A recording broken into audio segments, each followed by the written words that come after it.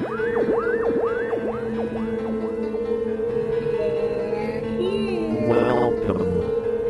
to Spooky South Coast. Look, I know the supernatural is something that isn't supposed to happen, but it does happen.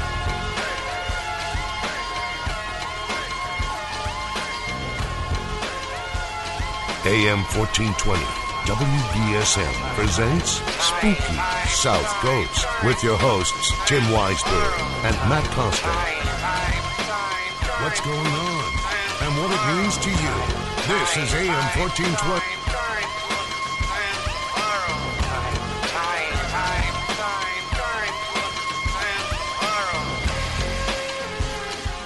Good evening and welcome to Spooky South Coast. Tim Weisberg here, along with science advisor Matt Moniz. The silent assassin still MIA. He'll be back eventually, I would think. I mean, there is a portion where his job is closed for a few months, so maybe he can join us during that time. But we'll see. No promises.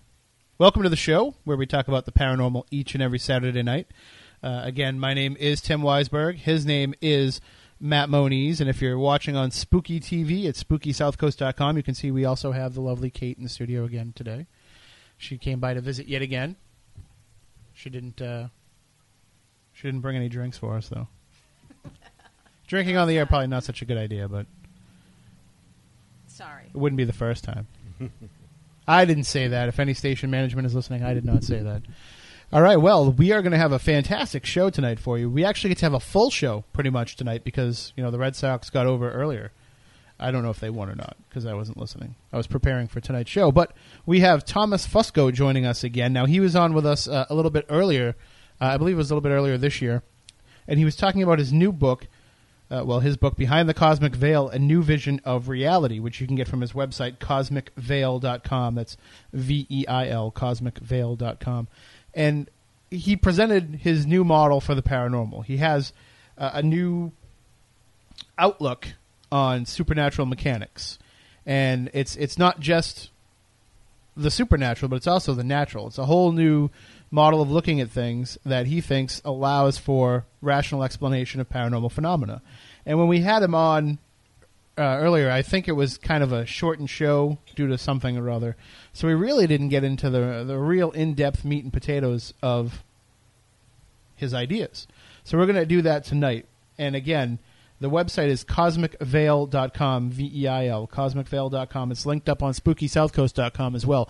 If you want to check that out and you can see for yourself some of Tom's work and some of his writings. He has a blog there where he writes about different paranormal events and news and how it relates to his theories.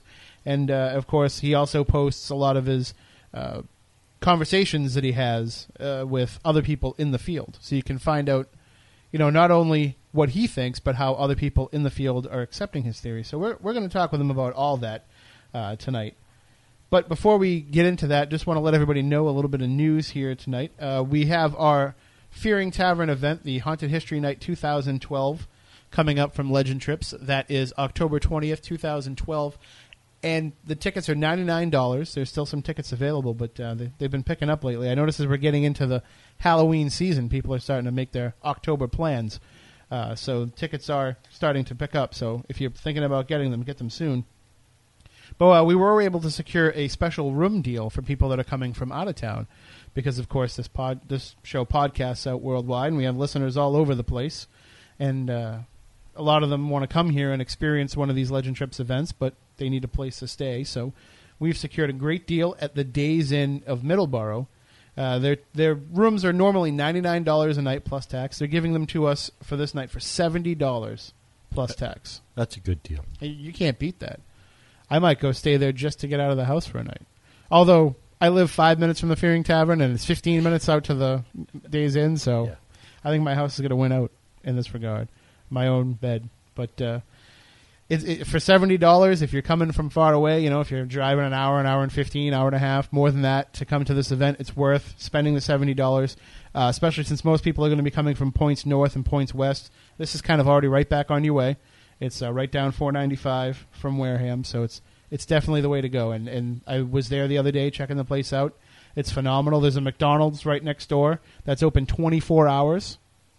And I can tell you this from firsthand experience. It's one of those McDonald's where they have breakfast after midnight. So you can go check out, you can go investigate with us. And, of course, we feed you. We give you dinner and we give you snacks all night. So we make sure that you're well taken care of. But, at 2:30 in the morning when you're getting back into Middleborough, you might be a little bit hungry. So you can swing through and get a couple Egg McMuffins and then go stay in your hotel room. And then when you wake up in the morning, the Days Inn supplies you with a free continental breakfast. So it's not a bad deal. We're also thinking about maybe putting together a little brunch thing. In Middleborough, there's a great restaurant that does an awesome brunch, but it's very expensive. So I don't know if we're going to be able to do that or not, but the option is out there on the table. So legendtrips.com is the website to find out more and to purchase your tickets. And when you do purchase your tickets, email either me, Tim at SpookySouthCoast.com, or info@legendtrips.com. And we'll get you out the special promotional code to get that room deal at the Days Inn in Middleborough if you are interested. And in the next coming weeks, we're going to work out all the details to purchase psychic readings spirit medium readings during the event from Tiffany Rice and Stephanie Burke. So you'll have your chance to actually get a reading during the event if you so choose. And it's really affordable. It's $30 for a 20-minute reading. Can't beat that.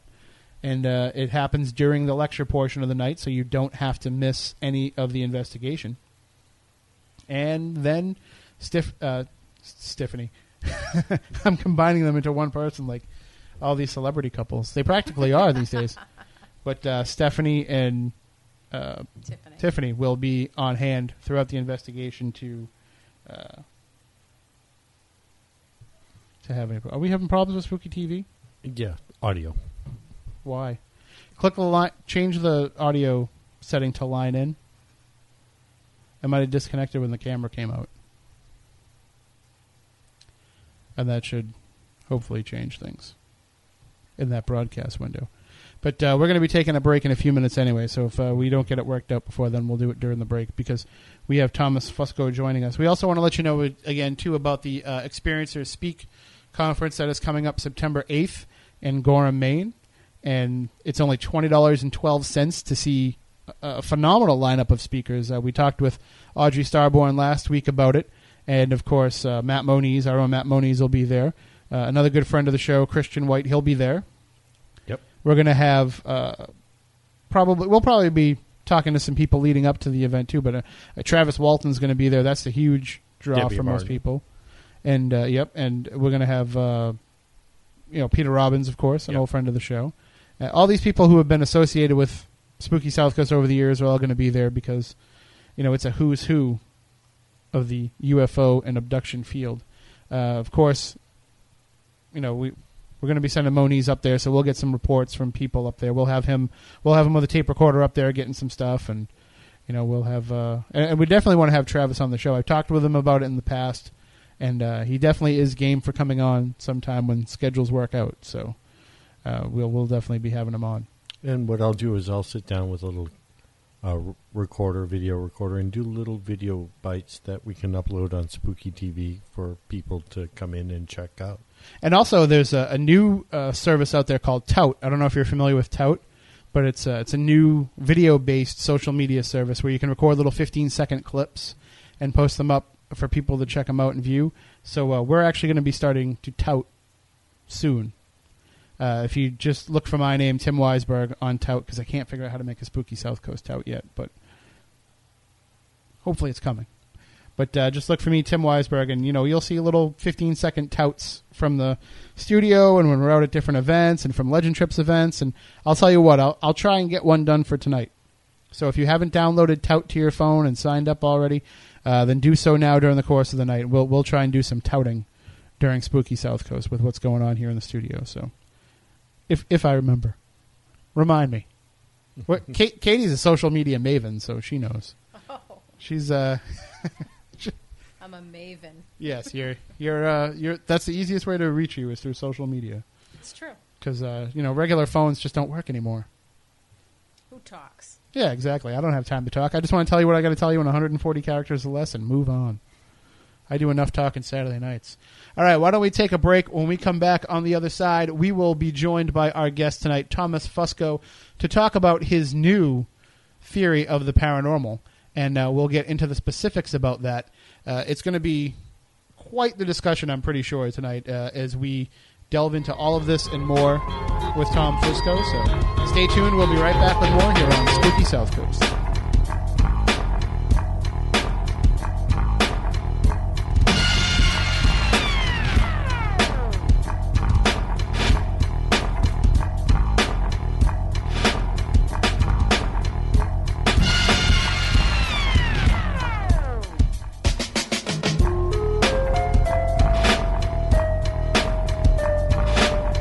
I will amuse myself with terror and murder.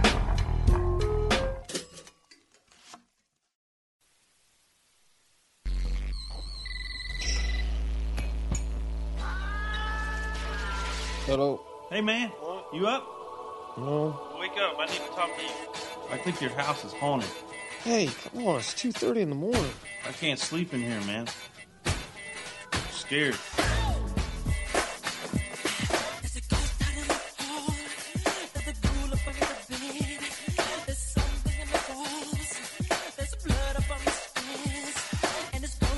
All right, welcome back to Spooky South Coast. Tim Weisberg here, along with science advisor Matt Moniz. And we have Katie in the studio with us again this week. And we are going to be joining up with our guest right now.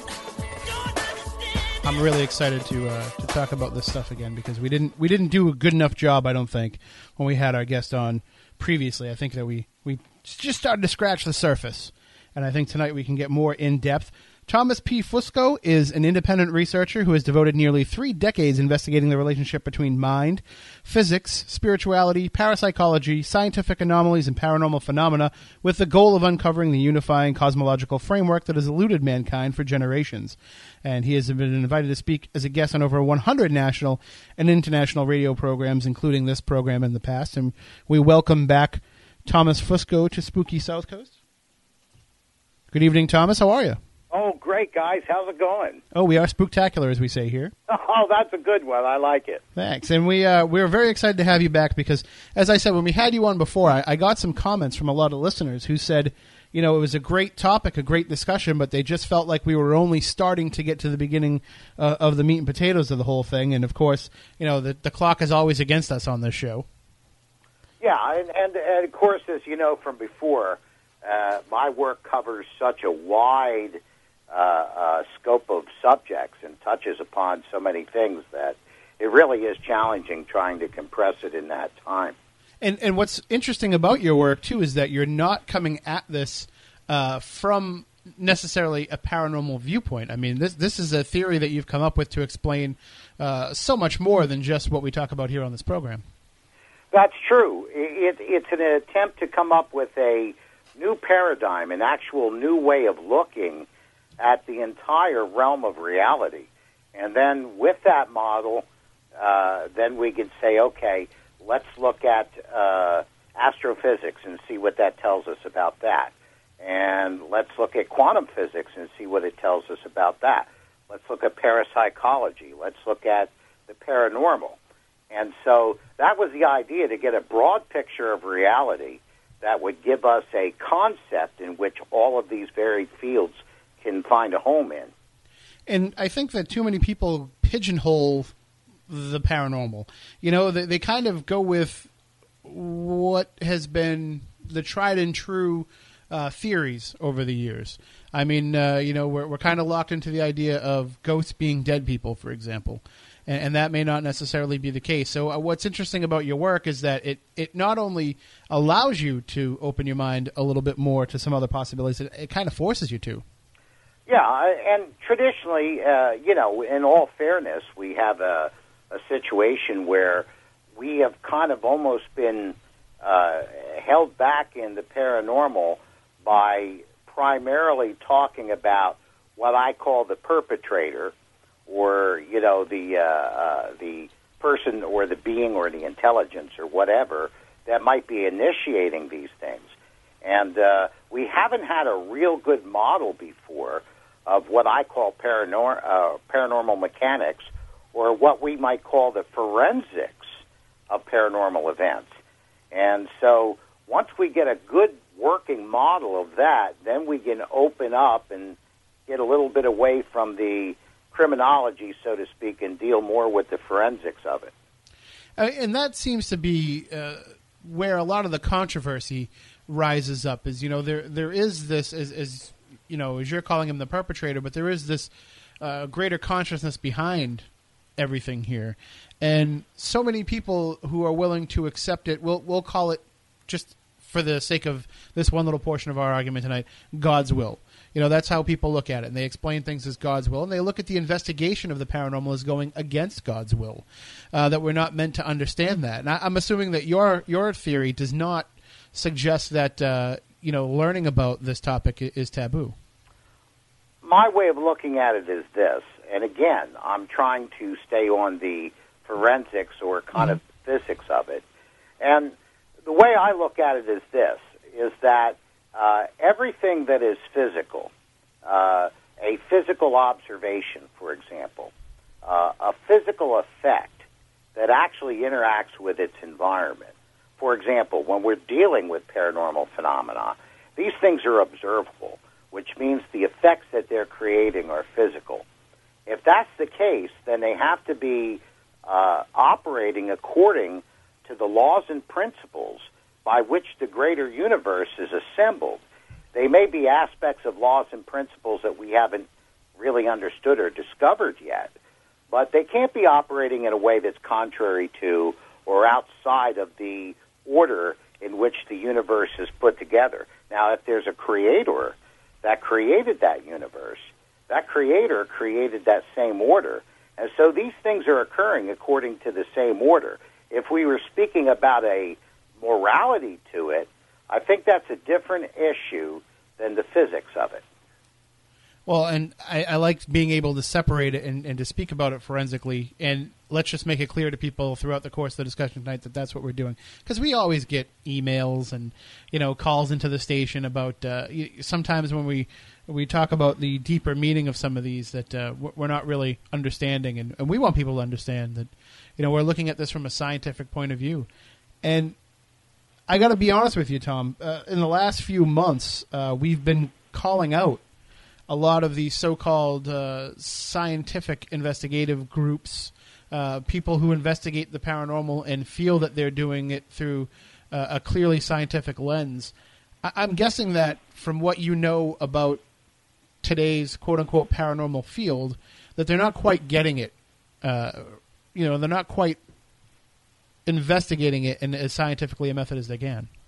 Well, I would say that, I would agree very much with you, but I also would temper that, again, with an understanding, with a balance, that it is almost impossible to construct good scientific experiments unless you are testing a theory. Mm-hmm. It's the theory itself that drives the construction of the experiment and the purpose of the experiment. So while people are trying to measure things with scientifically designed instruments, without a good theoretical model, number one, and number two, without a good enough understanding of science in order to actually be able to produce and to set up a controlled, scientifically relevant laboratory environment on a remote site. Without those two things, unfortunately, it may not be much better at times than a tourist running around the countryside with a high-tech video camera. Now, Tom, as a scientist, I wrote a little article about this, and I call it the 4 Ps. You have to plan. In other words, you create a theory and write a protocol. Then you practice your protocol. You run simulations. Then you actually perform your experimentation. And then the last P is a peer review. You publish and put out what you found and allow other people to review it. That is the appropriate scientific method, correct? I would say that's a very good way of putting it, Moniz. But again, I try to be accommodating and understanding by acknowledging the fact that we haven't really had a good model of paranormal phenomenon for people to follow and say, well, if this is the theoretical model, then we should be able to find these particular types of findings if we set up these particular kinds of experiments. And that's one of the things that people have been saying that my work is finally beginning to provide to that field. Right, because the models that we're using in, say, for example, in the investigation of ghosts, we're using a model of that's built more in folklore than it is in science. And with UFOs, we're building something that's built more in probably urban mythology and urban folklore and urban legend more than we are in any kind of scientific model.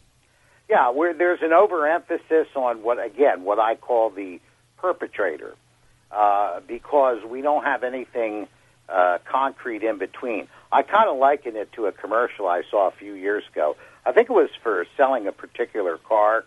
It showed a driver driving down the street. Of course, he's moving down the street, but it showed the car being invisible. All you could see is the driver in a seated position. You could tell the driver was in a car with his hands on the steering wheel, but the car was completely invisible. So when you don't have any vision of the mechanism, everything gets blamed on the driver. So the driver is what's moving everything down the street. The driver moved the lamp. The driver did this. The driver made the cold spot, because you don't have a vision of any mechanism in between where the process actually takes place. So I try to keep a balanced view of it, but at the same time give people a good idea of what's actually missing and where we need to go. So how did you come up with your model then? I mean, obviously you've been researching this for quite a long time, but how did you go beyond then what we have come to commonly accept as the culprits behind this all? Well, I had a certain image in my mind as to how the universe might be put together to allow all these things to occur. But I also understood that I had to come up with something that was far more concrete than just a mental image. So in thinking about quite a few things, actually, it occurred to me that the first thing we needed to do is to come up with a paradigm, the best possible way that we could come up with at looking at the universe.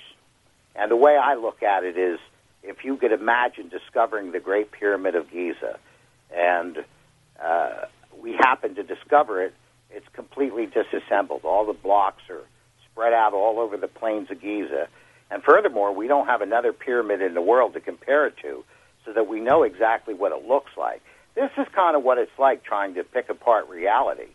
Now, every stone that's laying out there, if we stand upon that stone and look out upon the rest of the building blocks of reality, so to speak, each one of those positions gives us a unique and different perspective on reality. What my challenge was is to find the one stone, the one perspective to look from that seems to make all the other blocks fall together. And, of course, in the pyramid's instance, that stone would be the capstone. It would be the very top stone that was actually shaped like the entire pyramid. And once you found that stone, all the other ones would naturally fall beneath it. And so for me, that brings me to my definition of the universe, the primary paradigm from which to look at reality, to say that the universe is an expression of materialized and materializing information. Now, once we get that concept, we can begin to understand the uncertainties of quantum physics. Mm-hmm. We can begin to understand things like paranormal phenomena, because essentially what we're looking at is a collection or instances of materializing information. We can look at parapsychology and understand that things like remote viewing is actually the materialization of information within the arena of the human brain. And now suddenly the barriers begin to fall down, and we begin to see a very strong link between everything in reality, not just paranormal, but normal objects and structures as well. It sounds kind of like we're dealing, with the Matrix, where everything is kind of, ones and zeros, and it's all being kind of downloaded into the form that we perceive it as. In a sense, yes. I don't know whether we can, there are areas where there is similarity between the information of our reality and computer binary code. There are some similarities, but we've not really found a one-to-one direct relationship. I think a better way of looking at it is to pull towards more of the mainstream scientific view, in that we understand today that everything is assembled from information. So much so that modern physics has created an extension to the old conservation laws, which we were all taught in school.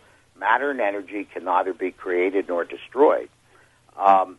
In modern physics, we have an extension of that law, which is called quantum unitarity.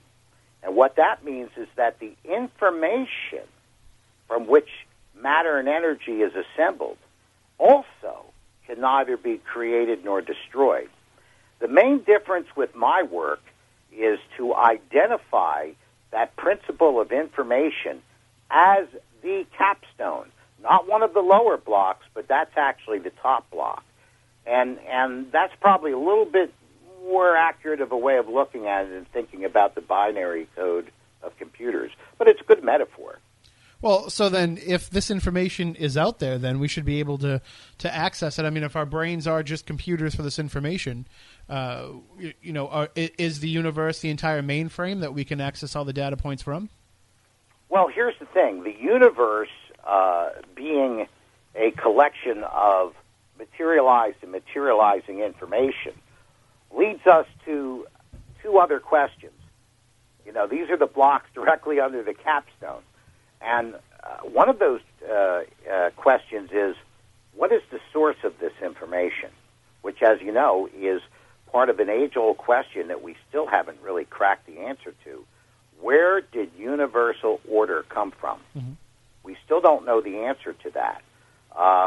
And even that gets today, even with scientists, to get almost religious and philosophical, where you have the one religion that says there must be a prime cause, like Newton or Aristotle believed.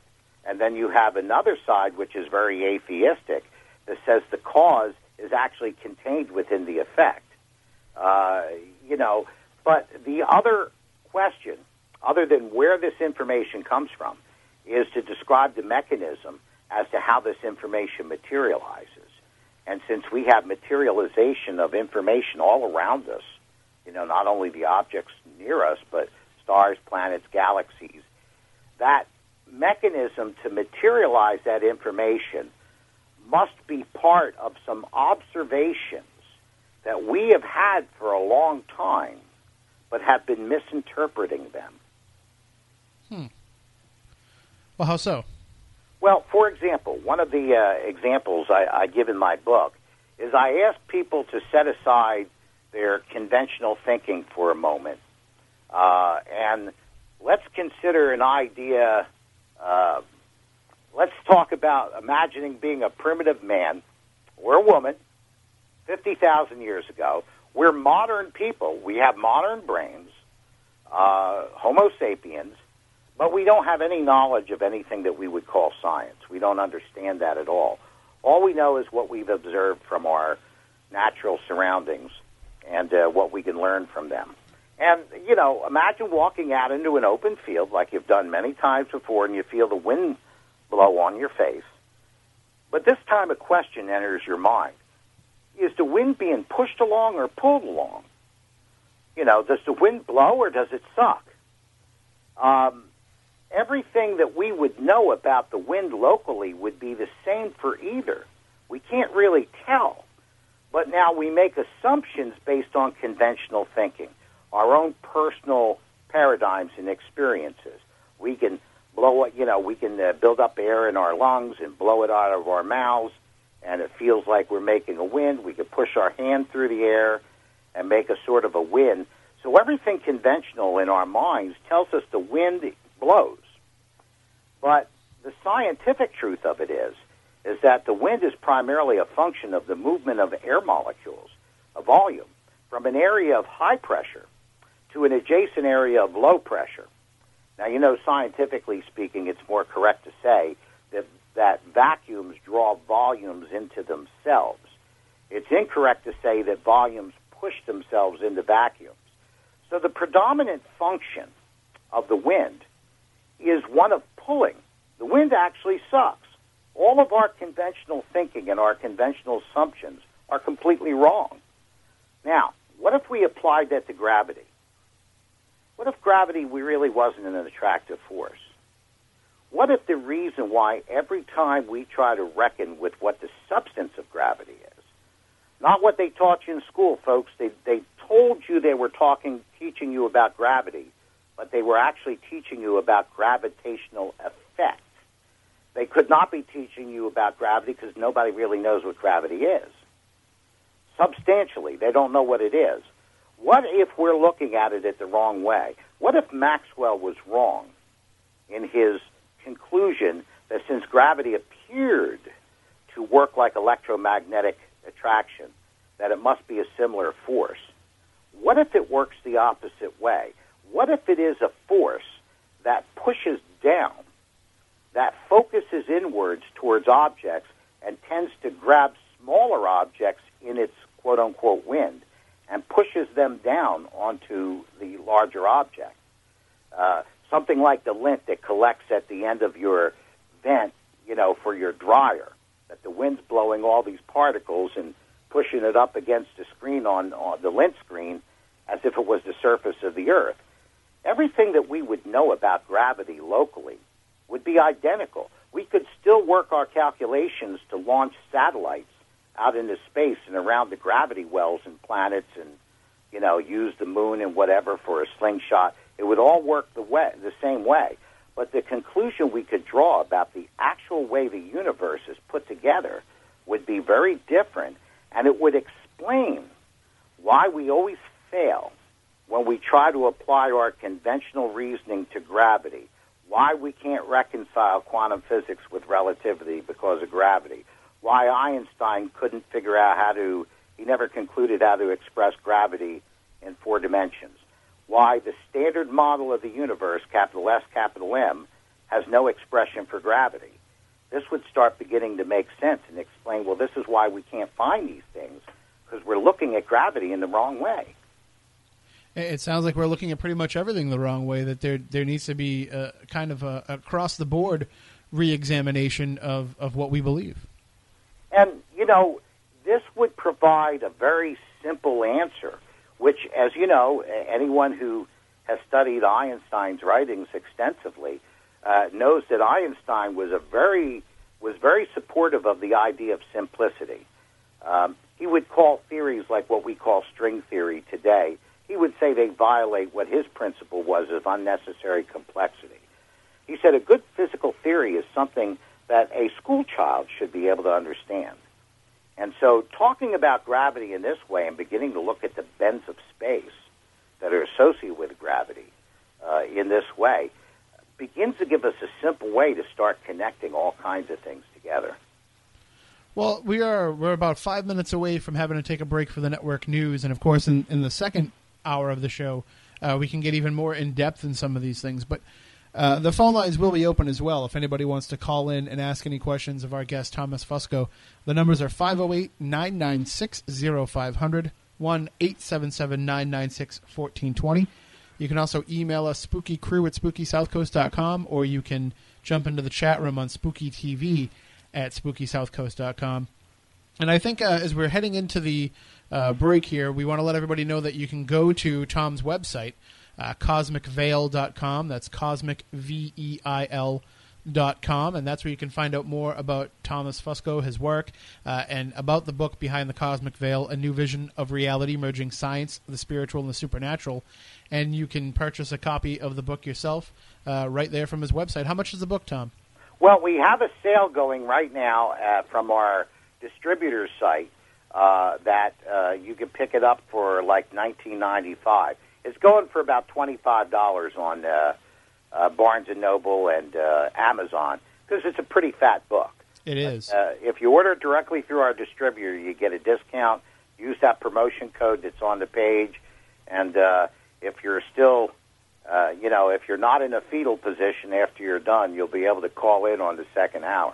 And I got to tell you too, it's even at $25. I mean, you're getting value in this book because of the number of questions that you address in the book, and we'll get into a lot of that coming up in the second hour. But you must be hearing back from a lot of people now in the time since the book has come out, of people saying to you, you know, I have pretty much thrown out my previous way of thinking, and I've adopted this model.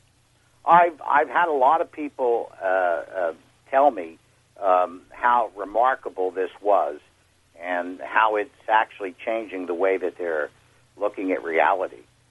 So yes, it's been working very well, and I spent a lot of time writing the book so that it was very systematic and very simple. Trust me, you don't need a college degree to understand it. I spent a lot of time making it easy to access.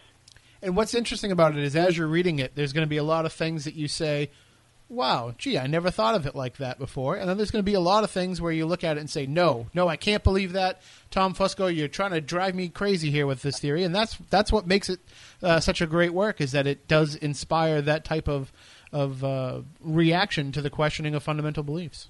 Yeah, and the great thing about it, too, which I'm very happy about, and we're going to get into that, I'm sure, in the second hour, is that what I've laid out is different than what people have seen before.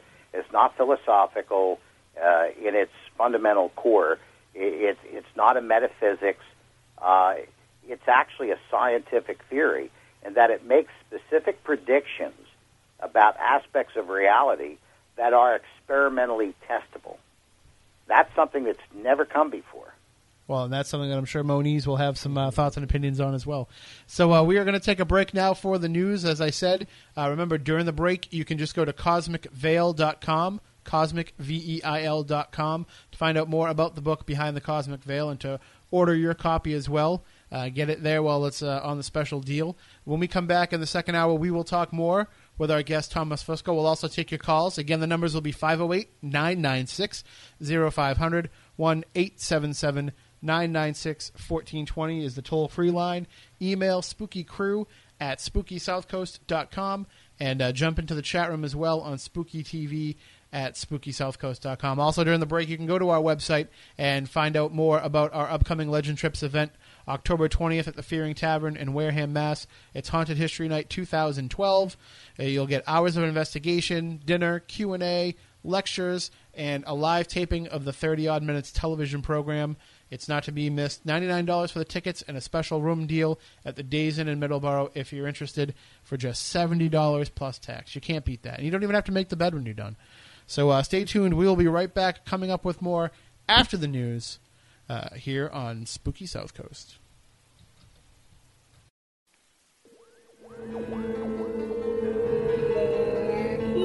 Welcome to Spooky South Coast. Look, I know the supernatural is something that isn't supposed to happen, but it does happen.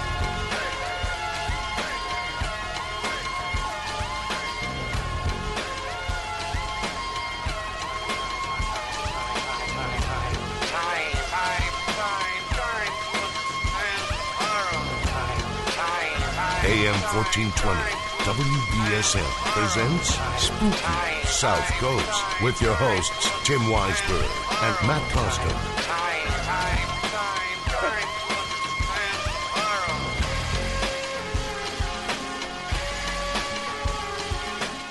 All right, welcome back. Hour number 2 of Spooky South Coast. Tim Weisberg here, along with science advisor Matt Moniz. We've got Kate in studio as well. She's just going to be our new, in-studio mascot. Yeah. You get to be what we call on Spooky TV the eye candy, because when they see us, they just want to poke out their eyes. So you can be the saving grace.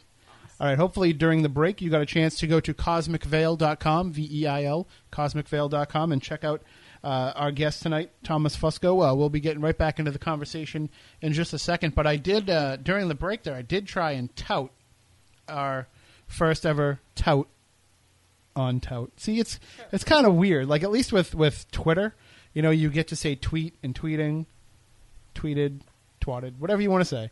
But whatever, however they put it.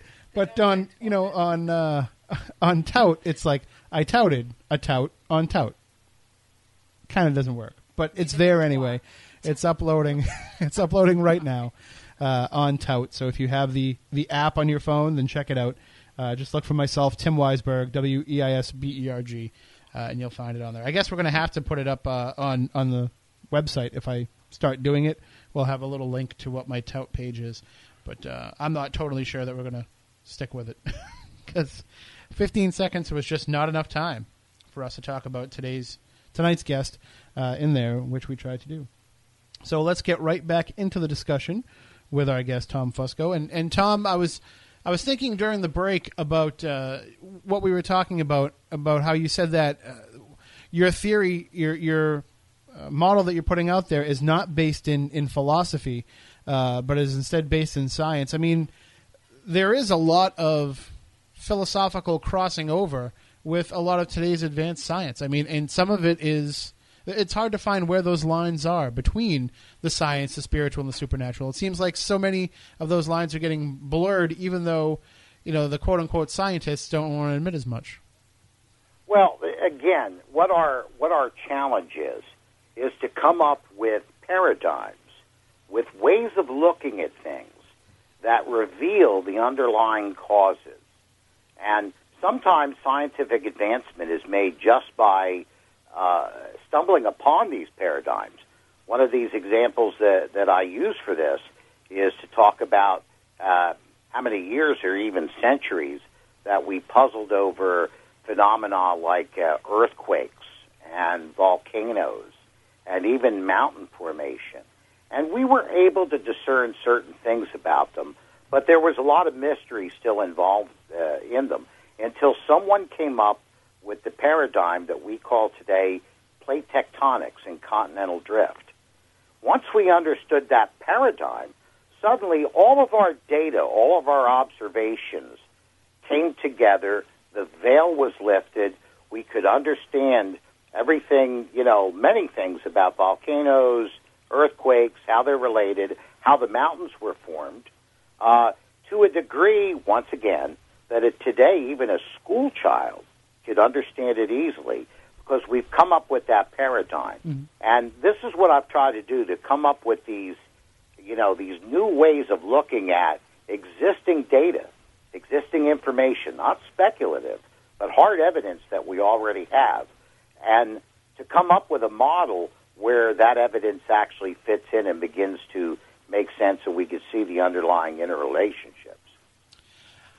Let's kind of break it down as simply as we can for some of the people that are listening tonight, because I do find that there are a lot of people who are getting into this field who are just kind of starting out and just beginning to understand the physics as we currently believe in them and how they relate to something such as ghosts, for example. So our theory is that a ghost is maybe the soul of a deceased person, or maybe the transference of the energy of a person when they die. But under your model, I mean, how would we kind of be looking at the very concept of a ghost? Well, what we would be looking at is more along the lines of information. Now, if we take a normal living human being, we take a look at everything that they're comprised of, the physical body, the brain, the mental capacity of it, all the different types of facts and capabilities.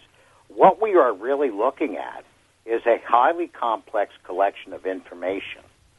The intelligence that we have by itself is a very specific kind of coherent, active, living information. Now, when we start looking at it that way, if we were to think of a disembodied intelligence, all we would be doing is essentially subtracting the materialized information of the body. That's the material part of it. But we would still have a coherent collection of information that would represent that intelligence. And so when we look at it this way, the idea of a ghost, quote unquote, or what we should more say is a disembodied intelligence, mm-hmm. because a ghost is actually a physically observable manifestation of that intelligence or that information. When we start looking at it that way, it begins to bring these kinds of traditional philosophical, metaphysical, and religious ideas into the realm of scientific reason. Sure, because that information that you're speaking of is what religions believe to be the soul, what philosophers might believe to be our essence and our consciousness. So basically then, I guess we could say that a ghost is just a transformation of that information, or is it just that information separating from the information of the body? Yeah, I'm not quite sure if there's a transformation involved in what you're saying, or if it's just that disconnect, just that split from the physical information. Well, to me, I'm interpreting the word ghost as an older term that today we use visible apparition for. Mm-hmm. Ghost is an old traditional term. Let's take a look at it in a little. Well, hold on, because I don't think that we would need to actually. We don't need to differentiate in terms of the ghost, because if what you're saying is that it is just that, I think what you're saying would apply to all types of ghostly phenomena, not just that physical manifestation of a spirit or a specter, but the way that we interact with ghosts through spirit communication, the EVPs that we capture, the knocks on the wall that we hear. I mean, to me, what you're saying sounds like it would make sense across the board. Yeah, and it does. And we're really talking a little bit right now about differences in terminology. Mm-hmm. I admit that in my book and in my work, I have tried to get a bit more precise about terminology than what has traditionally been done, again, because of the lack of a good scientific framework. So for me, a ghost is something that is visible. That would be traditionally the way of looking at it. Whereas an intelligence that might be connected to that ghost, I myself wouldn't call that a ghost. Do you see what I mean? Sure, no, I see what you mean. So we're really dealing about semantics. But as far as the information point of view, let's take a occurrence that has been observed from time to time. Let's say we have sites that are apparently haunted, where occupants of that particular house or visitors to that particular building see a particular apparition. And this apparition is clear enough where we have recognizable features, where it actually looks like a person that you could distinguish them or pick them out of a lineup, so to speak. Mm-hmm. And then some investigator starts doing some historical digging and finds a 75-year-old photograph of someone who dwelled in that house and starts showing it to all the people who saw the apparition. And they say, yeah, oh, my gosh, that's the guy. That's the person I saw. That's him. Well, if we take it and look at it scientifically, that photograph is a recording of a collection of information. We know that now. It's common knowledge in the computer age. When we print pictures from our hard drives, we're accustomed to looking at it that way. So if someone sees an apparition that is virtually identical in appearance to this photo, then the information that is recorded in that photo is the same information that's materializing in front of us when we see an apparition. Okay. This helps clear our minds of many different confusions that we get when we start thinking about the supernatural. And this paradigm about materializing information begins to crystallize things and allows us to begin to understand them and dissect them logically. Well, Moniz, let me ask you, you're a scientist and you've been investigating the paranormal for pretty much longer than most of our audience has been alive. Okay. But what do you...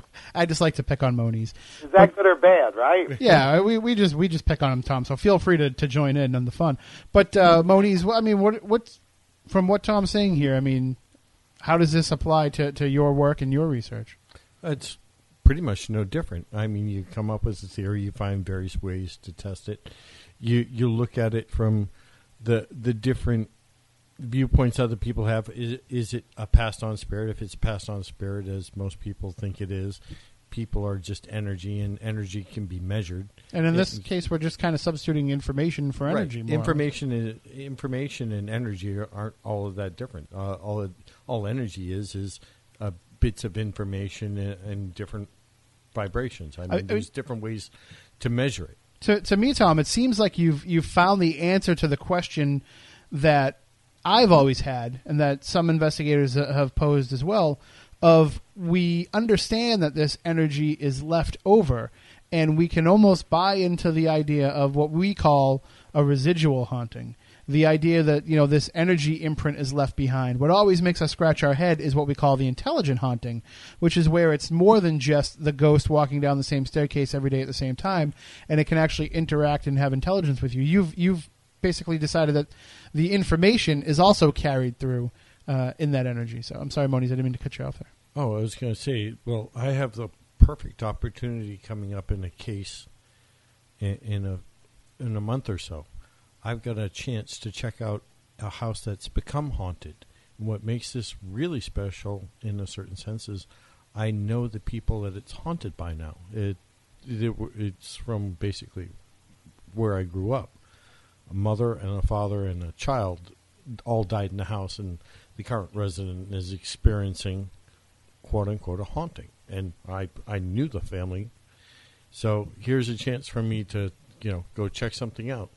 Is this the people I knew? And it sounds like, Tom, you would say that it would be, because it's the same information. Well, certainly what Moniz, what puts you in a very advantageous position, like you're saying, is that you have an uncommon knowledge of the informational database. Correct. Would be representative of these people. So you would be able to identify a lot of details and a lot of little snippets of information that the average person would not be able to pick up on. Right. Your average ghost hunting group coming in from East Kokomo or wherever wouldn't know these people, whereas I grew up with them. Yes, it's a very unique opportunity. But to go back to the question about energy, so to speak, now this is something where I throw most paranormal investigators a curveball. And this has to do with this energy concept. And I'll explain what I mean. What I believe, and what I believe the evidence shows, is that this information from which reality is derived does not necessarily originate in the physical universe. This information actually originates from above the physical universe. It is still part of reality, the grand scheme of things, but it resides in and originates from a superphysical set of physical reality. Some people might try to think of it as a fifth dimension or a higher dimension. Although that's not 100% accurate, it kind of gives the right mental impression. This information has gone by many different names throughout history. Plato called it forms. The Bible calls it the logos, which is a Greek word that means matrix, mind, thought, pattern, order. There really isn't any, English equivalent to it. In the 20th century, we have a very prominent physicist, David Bohm, calling it implicate order. And he said that implicate order gave rise to the physical universe of explicate order. But the implicate order itself was not physical. It gave rise to the physical. And, of course, we look at things like Edgar Cayce called it the Akasha. He said this was this body of information where not only he could draw from what someone's illness was 1,000 miles away, but he could also draw from that collection of information a cure. The information for the cure did not exist in the physical body. It existed in a higher realm that included the information of the physical body. So if this is the case, which is what I believe all the evidence points to, we have a problem with this idea of energy. And that is that energy is physical. Energy is, energy manifests itself physically as a particle that propagates as a wave. These are physical. all energy is conveyed by waves. Waves all have frequency and they have amplitude. These are dimensional. The frequency is the temporal dimension, and the amplitude is the spatial dimensions of Einstein's spacetime. The information is stored independently from that. So, to me, the information is superphysical, what I call supergeometric, which is superdimensional. And therefore, saying a term like spirit energy in my model is a conflict in terms. It's an oxymoron. It's like saying honest politician. Spirit energy. The interesting thing, guys, is according to my model, these measurements of energy and the conveyance of information physically in this energy is a result of the interaction between the environment in which these pieces of information materialize and their surrounding physical content. So, in other words, it's the interaction between the emerging of materializing information and the surrounding physical content, like atmosphere, that actually creates the energy that we measure and see. The spirit is not stored as energy itself. It's just the materialization of these spiritual elements interacting with its physical surroundings is what creates these measurable energies.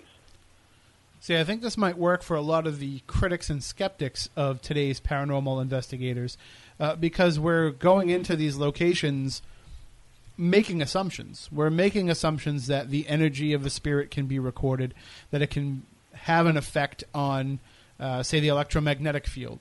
We're seeing these EMF fluctuations, and we're automatically assuming that that is in relation to the presence of a spirit when there really is no proof of that. And it seems like with your model, it can almost kind of be a little bit more of a logical step into why that can happen. Yeah, in other words, again, we go back to that. You're exactly right. We go back to that commercial that I was talking about, where all we can see is the person floating down the street in a seated driving position and automatically assume that the measurable energy is being sourced from what we can see. When the reality is that if we understood what the invisible car looked like, we could understand that the engine is generating its own electromagnetic field. And when the driver that we actually see, the ghost, if you will, presses on the gas pedal, the level of electromagnetism rises, even though the driver himself is not creating the electromagnetic field. Well, I guess for the critical aspect of this, I always have a problem with those who make leaps in logic. That's where it kind of irks me. And we have so many people that are in this field that don't quite understand the science of what they're talking about to begin with, and they're already making these huge leaps in logic. And this can fill in the holes in that regard. I mean, this can be the missing link of explaining why the paranormal can exist scientifically. Yes, this is the breakthrough of this work. And one of my challenges in talking about this work on many different radio shows is not so much to have people understand the mechanics of what I'm talking about. What's difficult to convey to them is the enormous implications of what I'm talking about. Mm-hmm. It's difficult to envision because it's just so far beyond the current state of the art. Let me give you one example and see if we can lead into this a little bit and talk actually a bit about the meat and potatoes of this. Sure. Excuse me. One of the things that all physical content in the universe, this is what Einstein called it. We had space and we had physical content within that space. All of the physical content in the universe, according to Einstein's model, shares one characteristic, no matter what form that physical content takes, and that is that space and time is curved around it. Space and time bends around the physical content in the universe, or what Einstein called a matter point, within the continuous field of space. Now, if a curvature of space-time is common to all materialized reality, and if what I am saying is correct, that the universe is an expression of materialized information, then everywhere we see materialized and materializing information, we should see a bending of space-time. And guys, if there's a bending of space-time in association with materializing information, this is something that's experimentally measurable, it is testable, and it would have predictable manifestations, predictable observations. So this is where I begin to talk about how this relates to a paranormal haunting. Well, it seems like with the bending of the space-time, I mean, what would be the effect of that would be measurable to those who don't follow these theories? This is where we get into the good stuff. Imagine a area of space within a haunted house that begins to expand. Let's say like a bubble. It swells. It's like what I liken it to. Imagine an old inner tube, an old rubber inner tube in a tire. It's got a weak spot. If you fill it with air, a bubble starts coming out in one spot of it. Mm-hmm. Imagine that. And imagine that happening in a haunted house, not in the vacuum of space or of the cosmos, but in a haunted house, we have physical content everywhere. In fact, the most common physical content we're going to have is air, atmosphere, gas, air molecules. So imagine a bubble like this expanding. These are the kinds of things that we would see. The first thing we would see, and Einstein demonstrated it to us, is that the region of space that was immediately surrounding this bend would become crushed. It would become compressed and twisted. Now, in the vacuum of the cosmos, that's no big deal. But in a haunted house, we have air molecules there in that twisted space. So what would happen? What would happen is that those atoms, the atoms in the gas will get excited. They're under mechanical pressure, and they will begin to excite the electrons inside of those atoms. Plasma. That could be one of the results of it. But what I'm talking about is even if we stay in the third state of matter, let's argue, for example, that we're speaking of just gas, because we have, you guys know, we have solid, liquid, gas, and plasma, the four states of matter. Mm-hmm. Let's say if we just stay with gas, we would still be exciting electrons. These electrons would jump up into their higher orbits, and one of the first things that this model would predict is we would detect electromagnetic fields literally coming out of thin air, literally out of the air, because that's exactly where they're originating from. This is the idea where I'm saying that I don't believe there's any such thing as spirit energy. I believe that the mechanisms that materialize this extra-physical information in our local space, interfacing with the physical content surrounding it, is what causes the energetic measurements. Okay, so it's not the spirit itself that's the energy that we're measuring. It's the reaction of. Okay, it's an after. So I think that does make a lot more sense than the theory that the manifestation itself is manipulating it. You know what I mean? And instead of it being the entity that's causing the spike, it's the effect. It's the down. Yeah. In other words, there's more to it than just the direct. Oh, the spirit, drained my batteries. The spirit drained energy to create a cold spot. There's a mechanism in between. And one thing I do ask people to think about, if they cling to this idea that spirits are released and maintained as physical energy, most of those people also believe that the spirit of a person persists eternally. Well, if that's the case, and if it's made of physical energy, we have a problem. And Moniz, you could certainly confirm this, is that, when our sun goes supernova, all organized patterns within all the matter and energy content of our Earth will be scattered. It will be destroyed and turned chaotic. All we will have is elementary patterns of basic waves and basic particles. We wouldn't have the kind of highly complex and organized information that would be identified as an individual intelligence. Yeah, when the sun goes supernova, our planet is going to be reduced basically to subatomic particles. Yeah, we're going to have basically a mini region of cosmic soup like existed at the Big Bang, at the beginning of the universe. So no coherent pattern or order is going to be able to be maintained in that environment. So if you believe that spirits are stored as energy, then you also believe that all earthly spirits will cease to exist when the sun goes supernova. Well, so if you believe the spirits persist forever, our spirits are eternal, then you need to lose the idea that spirits comprise energy. They can only be one or the other. I want to go back, Tom, to something that you said just a few minutes ago. I want to get back a little bit more into the idea of the measurement of these spirits and the difference between what we might think of as spirit energy and the way that you're describing it under your model. Would it be fair to say that essentially what we're measuring is not the energy of the spirit, which is what we think we are, but we're almost measuring the downloading of that information?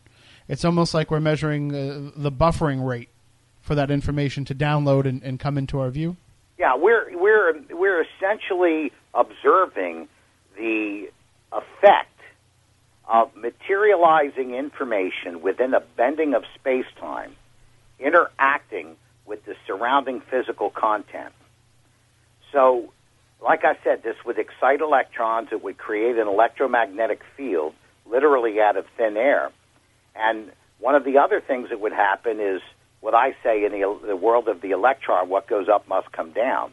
These electrons will expend that energy, that excitation, fall back down into their lower orbits. And when they do that, they can emit a few things. A photon? One of the things that they can emit is photons. And so we have a technology today that we exploit that quantum physical feature all the time. We take an electromagnetic field, pass it through a material, excite the electrons drop back down, emit photons. That's basically what a light-emitting diode does.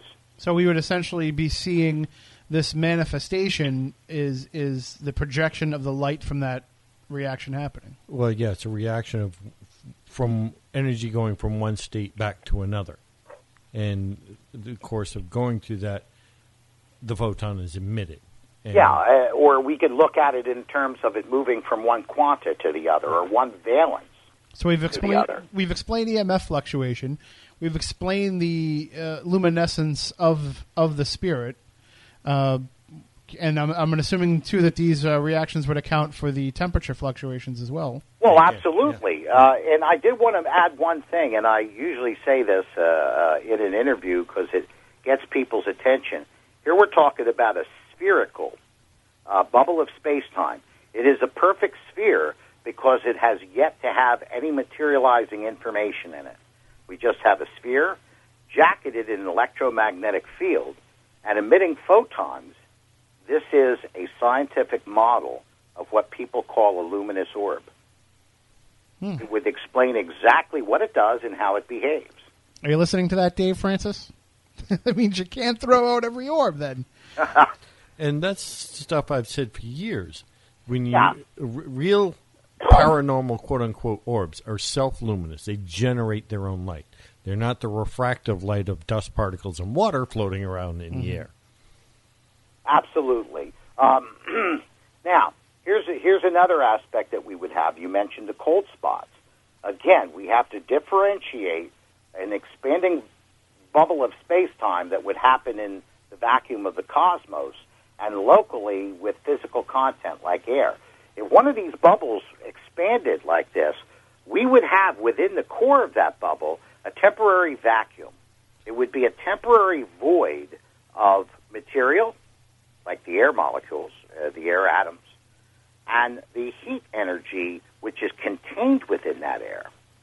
So if it happened very slowly, the laws of equilibrium would allow a flow in from the outside to be able to fill in the vacuum, so to speak.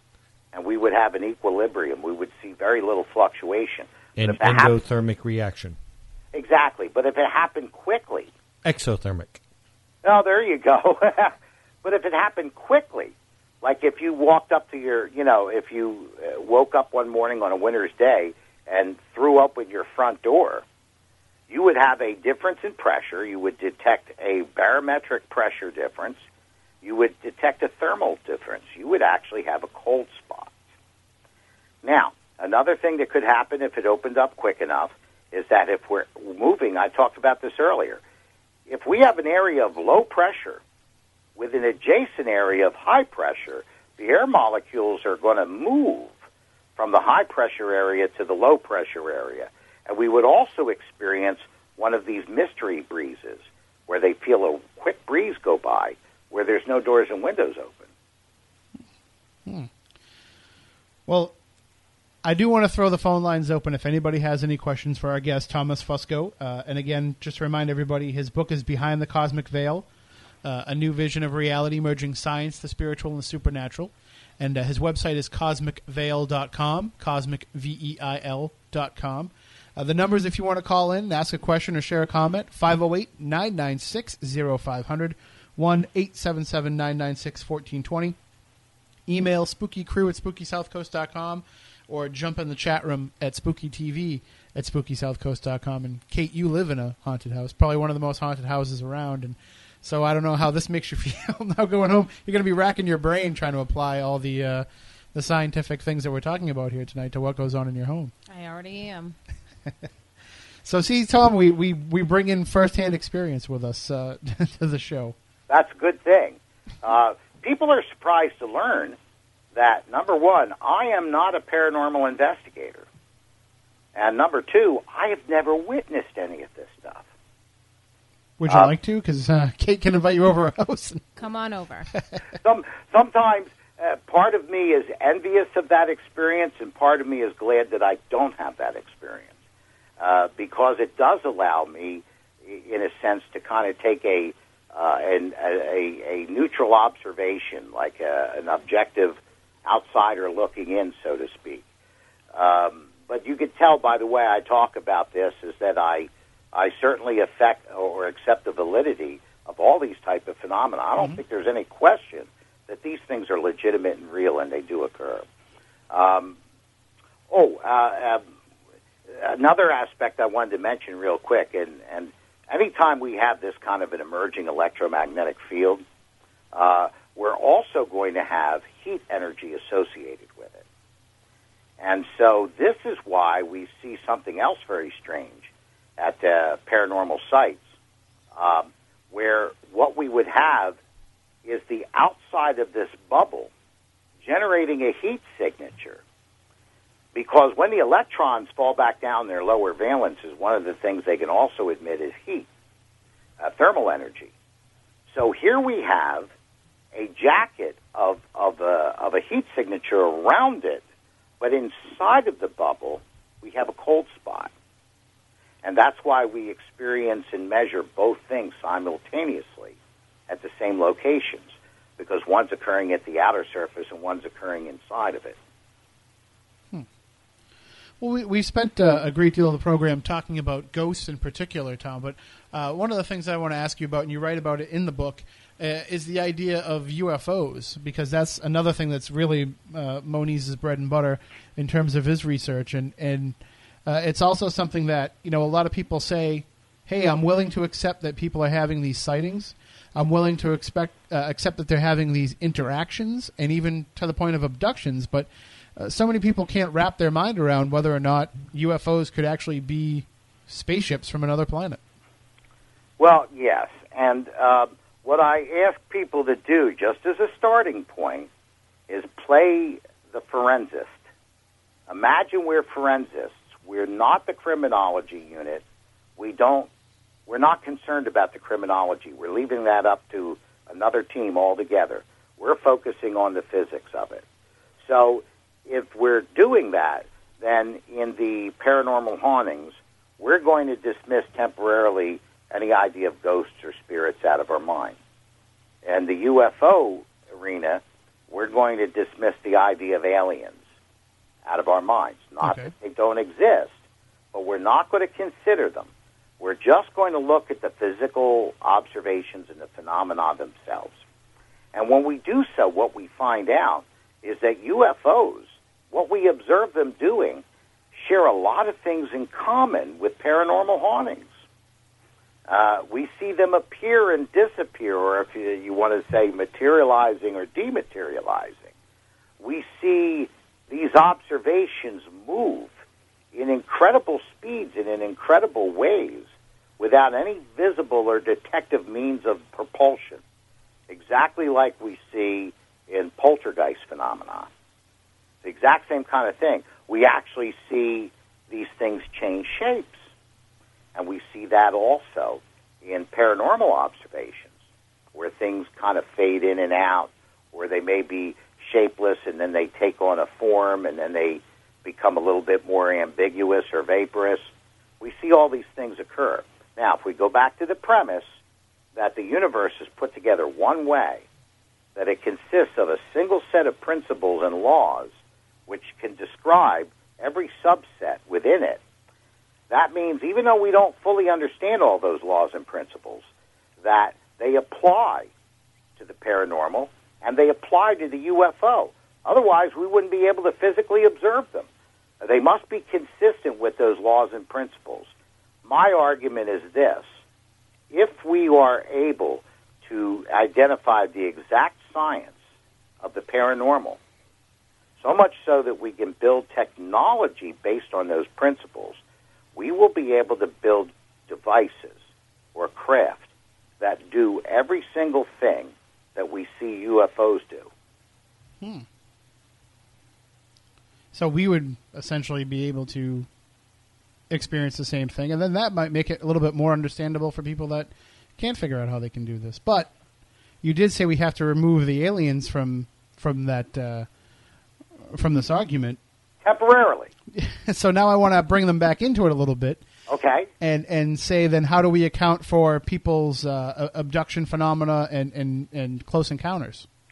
Well, abduction phenomena is difficult for me to comment on, simply because it is not something that I can observe. Okay, fair enough. And in other words, without invalidating it, because I don't invalidate it, I consider it a possibility. But it's difficult for me to ascertain anything definite about it. The only time I was ever able to ascertain anything with any kind of definitiveness was on a recent show where we had a call-in who was an abductee.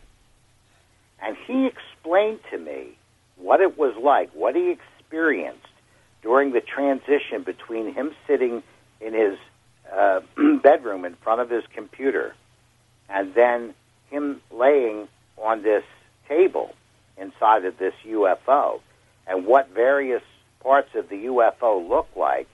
And I tell you what, guys, it kind of stood my hair on end for the first time, because the process, what he was explaining, what he saw, was exactly what my model would predict about what a teleportation would be like. Which is what? Well, it would be a dematerialization process, while the information is still stored superphysically and then rematerialized at a different location that is not quite fully physical. Mm-hmm. So where some people talk about where certain aspects of being inside the UFO, they look at certain things and it looks really concrete and hard. And they look at other aspects of it and it looks kind of fuzzy or hazy or transparent. without realizing that they're describing the very same kinds of appearance that a lot of apparitions look like. True. And so this would kind of be what a craft that was kind of existing on the border between partially materialized and fully materialized would look like. So if this transformation from sitting in your chair to lying on the ship is, how should I put? Well, if it really is just that type of transformation of the information, of the teleportation, I guess is how we would perceive it. Then does that mean that we would be able to harness that and utilize it to our own advantage? Can we take the information that's around us and transport ourselves to another location just by bringing about the information of that location? Spooky action at a distance. Oh, there you go. You got it. You got it. We just had an article talking about, a new achievement that they were able to achieve quantum teleport at 97 kilometers or something like that. Yeah, there were two between two islands. They transported. It was done with lasers, if I'm not mistaken. Timing. They used a set of lasers to confirm what they were doing with two separate atoms that were able to be affected roughly about 90 kilometers apart. Yeah, yep, and they were entangled. Yep. So, Quantum entangled. and people have to realize what we're talking about here. We're not talking about a Star Trek type teleportation of what these physicists did. They were talking about the instant transference of information about the state of a particular quantum particle from one location to the other, instantaneously, with no conductor of that information in between the two locations. So really what we're looking at, when they saw that instantaneous change 90 kilometers away, we're actually looking at the materialization, the rematerialization from outside of space-time, because there's no physical conduit, of information that originated 90 kilometers away. So according to my model, let's go back to the paranormal and look at this for a minute. We're talking about the information. So, Tom, yes, I was going to say, would you call it a quantum resonance? You could call it that. But what I would say is not so much that, because, again, resonance has to do with what's physical. Or harmonic? That's also a physical, because it's a wave. Well, we're watching physical actions. So that's why I'm saying that. Mm-hmm. I think how the information gets transferred, well, that's still what we're trying to get on here, right? Right. In other words, this is actually a dematerialization and a rematerialization of information that exists outside of space-time. Now, could it be transported to a specific location? Theoretically, yes, because if we're going to follow Einstein's model of a continuous spatial field that is defined by four independent variables, height, width, depth, and time, that means that every coordinate in the universe, every physical coordinate in the universe, has its own unique frequency resonance. That means if we can identify the frequency resonance of a particular quadrant of space-time, a particular location, or have something like a Star Trek transportation pad that establishes a frequency resonance to that space that can be locked on, we could definitely transport matter from one location to the other by receding it. In other words, collapsing the bend of space around it until it dematerializes out of our physical plane, and then rematerialize it in a new bubble of space-time at the correct frequency resonance location. This is my model of teleportation. And this is what I see, because remember, we're talking about the photograph earlier, containing a record of all the information that the original person was made of. The real living person was made of that. And then we're seeing an apparition that's materializing from the same information that means that the information from which the original person was built and the apparition and the photograph are all coming from the same source. And it's not physical. It's not stored locally. Well, again, we have just a few minutes remaining in the program, so it's last chance if anybody has any questions. 508-996-0500, 1-877-996-1420. We have probably about less than 7 minutes remaining in the program, so we want to remind everybody that if you want to get the book, just go to cosmicveil.com, cosmicveil.com, to purchase Thomas Fusco's book, Behind the Cosmic Veil, a new vision of reality, merging science, the spiritual, and the supernatural. And we've still, even though this is your second appearance with us, Tom, we've still really only scratched the surface of all that this book encompasses. And people should definitely pick it up and dig a little bit deeper. Yeah, we haven't even gotten the EVPs yet, have we? Well, now we've only got a few minutes left, but let's bring up the idea of EVPs. Well, what we didn't talk too much about was what the materialization of information inside these bubbles of space-time would look like. We were only talking about what I call secondary paranormal effects, which would be the result of the emerging of this environment, of this bubble of space-time. If we were to inject information into it and see that information begin to materialize, that bubble would begin to take on the exact shape dictated by the materialization of the information. So, for example, if we see a apparition of a 19th century Victorian lady, that bubble has now taken the exact geometric shape of that information, so that it has every little fold of the dress and the features of her face. It's no longer a sphere. It looks like a shell around her. Now, if we had a vocalization materialize, information of a vocalization, what would happen is that the surface of that space-time bubble would begin to vibrate with the frequency and the amplitude of the oscillation of that vocalization. And what we would have is two different things based on the wavelength or the frequency. We would have, number one, an acoustical compression, where the actual fabric of the edge of that bubble is vibrating the air. And so we would suddenly hear a disembodied voice come out of midair because the actual face of space is acting like a speaker that's vibrating like the speaker paper. At a lower wavelength, we wouldn't get an acoustical effect. But remember, the bubble is jacketed by an electromagnetic field. So we would have a vibration there where the electromagnetic field would create a electromagnetic compression wave. Which would be picked up in the electrics of a microphone.